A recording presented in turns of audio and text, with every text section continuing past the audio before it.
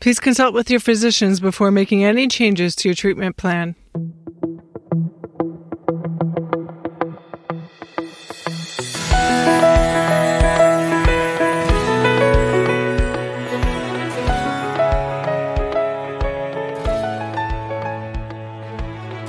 Just being honest with what you need. It's hard. It's really hard to just, just say like, I need help. But in the end, it helps you and it just makes your load a little bit lighter. Hi, and welcome to Living with Scanxiety with your host, Rosaria Kozar. Today I have with me Sarah Heimbaugh. We haven't had a parent on for a while, so I wanted to change things up and have a parent as a guest, and I'm really super excited to have her on today. She has a daughter that was diagnosed with cancer at a very young age, and we'll hear about that more. But today, I want you to tune in because we talk about accepting help when it's very hard. And we also talk about the difficulties of finding community and where we can reach out and find community. So please tune in, and I'd like to welcome Sarah to the show. Thanks for having me. Oh, it's my pleasure. Thank you so much for taking the time to be on the show. I really appreciate your time. Can you tell us your story? Oh, goodness. Okay. So I was pregnant with twins last year, and I had them at 23 weeks, so super early. And unfortunately, Lucy had passed away just shortly after birth, just with complications. Sophia spent 209 days in the hospital. She's trach vented, so that has challenges on its own. We came home in January of this year, and around June of this year, we felt kind of this mass on her abdomen. And I thought, she just had to go to the bathroom. But my mom alarms went off, and we took her to the pediatrician, and he ran some tests. And so while we were waiting for the test, I was on my way home because there was no need to stay. Our doctor calls us and he says, Sarah, this isn't just poop. Sophia has something in her stomach and we need to figure out what it is. So we go back, get more lab results, get an ultrasound, and she was diagnosed right then and there with hepatoblastoma, which is liver cancer. So we started treatment the following week. She got her port put in, and we started her course of treatment. And she had her tumor resected in August and then finished her treatment in September. So long story short, that's been my life for the last 16 months. Oh my goodness. I'm so sorry for your loss. That is absolutely horrible. And at the same time, I'm so happy that your other daughter made it. And from previous conversations, you had mentioned that she had to spend over 200 days in the hospital. So my question is, how did you get community and support during this time? Well, we were inpatient, so we got a lot of support from, nurses, doctors. Our family was a huge support, and our friends were as well. So pre-cancer, we had a lot of support. And then post-cancer, we had 10 times more because cancer is unfortunately super common and everyone's been affected by it in one way or the other. And I remember telling people oh, my kid has cancer, and their minds just melted right in front of us because they couldn't believe it. So we had people making us food and coming over, doing our laundry, cleaning, any support that they could give us at that time, which was super beneficial. A lot of times with the meals, people all drive in and drop them off at once. How did that go? How did you manage that? That's actually really funny that you mentioned that. Because we would go a few days where no one would bring anything, and that's fine. I can cook, we can survive. And then all of a sudden I would get a text and it would be this meal train of 6 or 7 meals that people wanted to drop off all at the same time. And I was like, wait, time out. We need someone who's going to be the point person that isn't me. So after we had someone set up, they would text me hey, I have a meal this day. Will that work? And then it kind of spread out more. So it wasn't food coma 24/7, which is not always the best plight. I went through something similar when my son was sick. So we used caringbridge.com to set up the meals.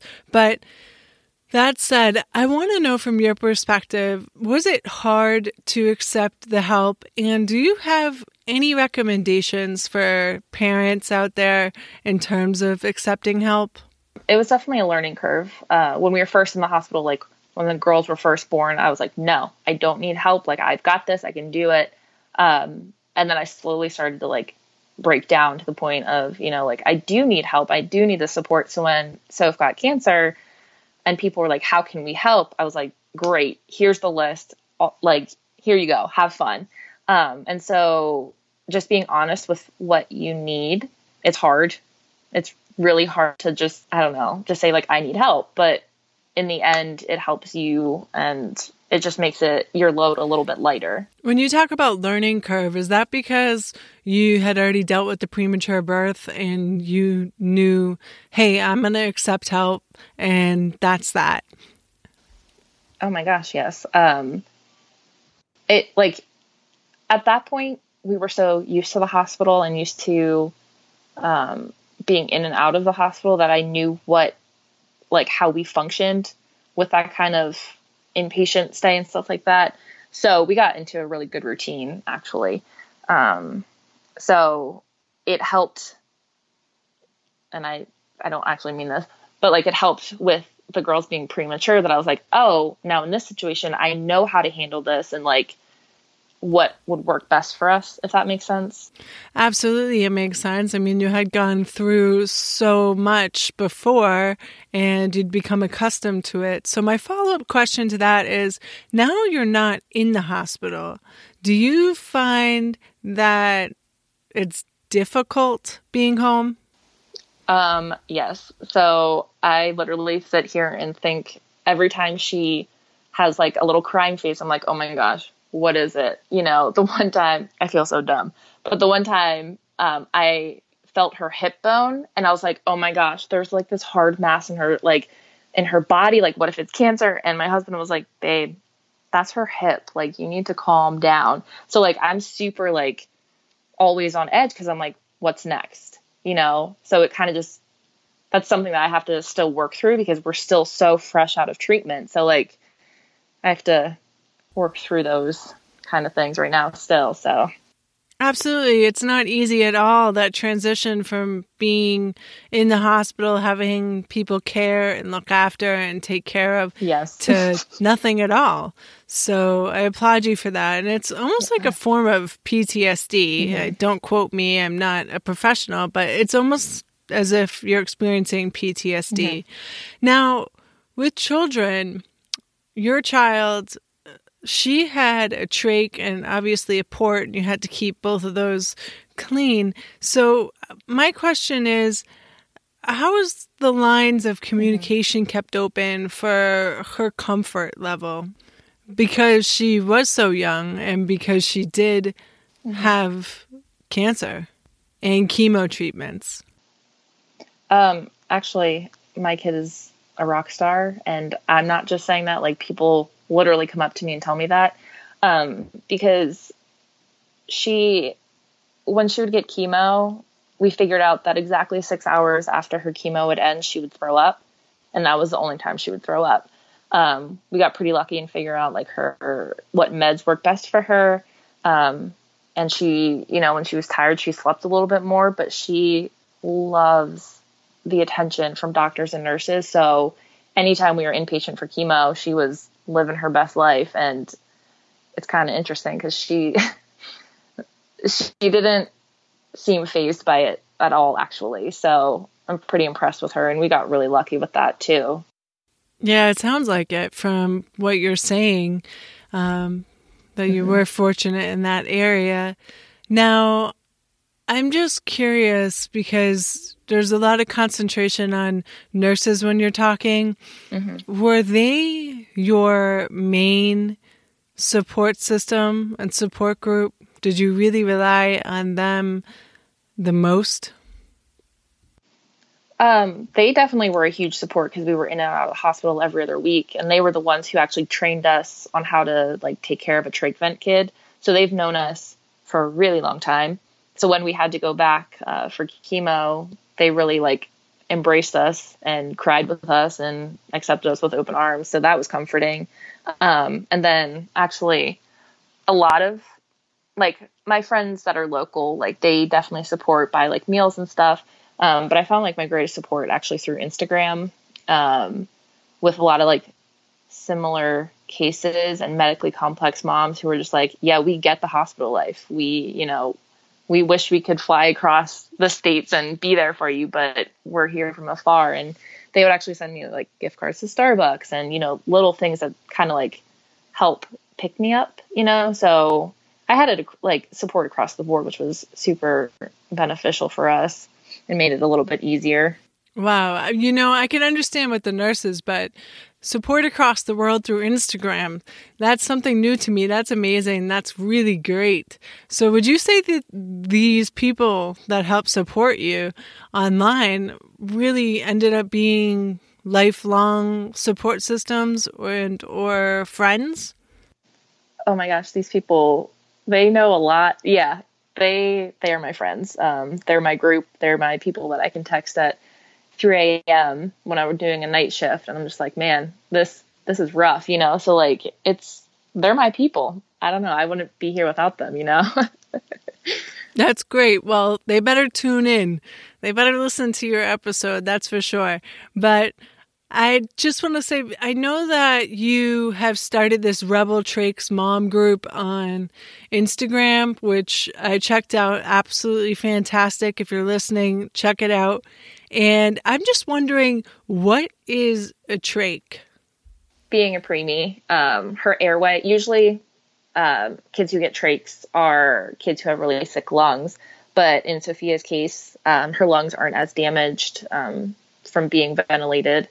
Her airway actually would collapse. So they had to put a trach, it's essentially a tube or a pipe or whatever you want to refer to it as, into her throat directly to keep her airway open. Because when they would extubate her, she couldn't breathe. Her airway would collapse. It's a whole thing.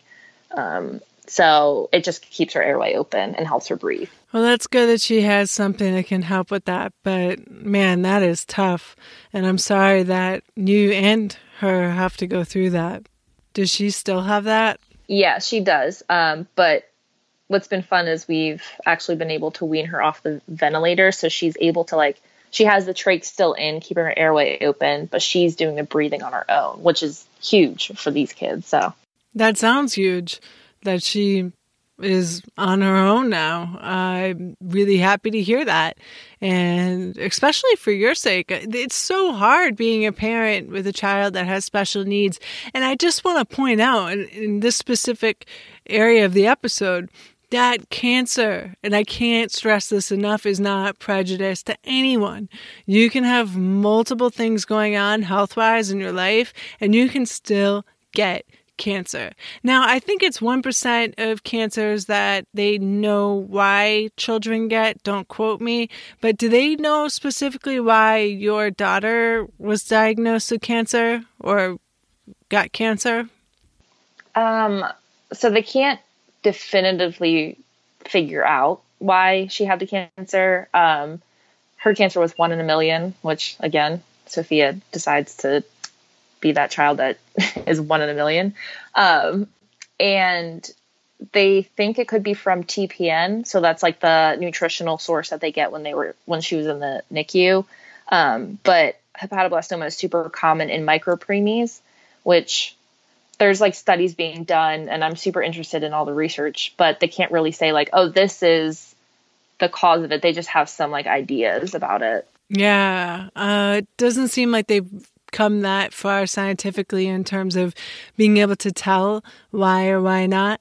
But I want to ask you a question. When you were talking to the doctors, did you ask them stronger questions than you did when she was born? Because you've already experienced that trauma of having a micropreemie?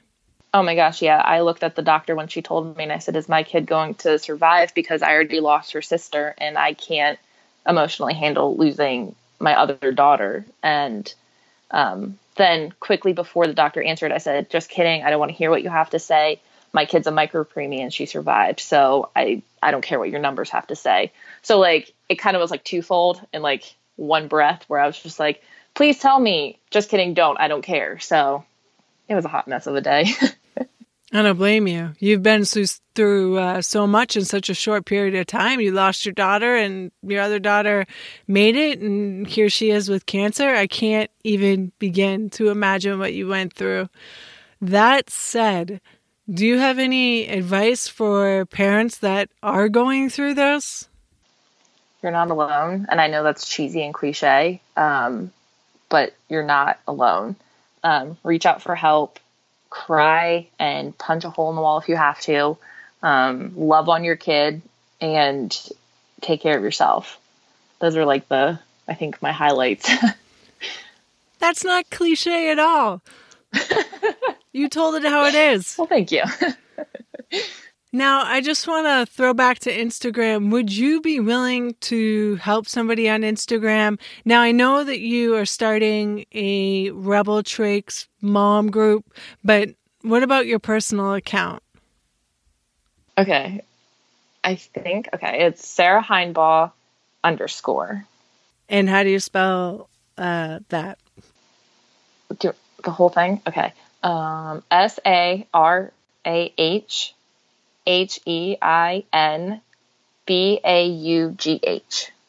And then just an _. Thank you for spelling that out.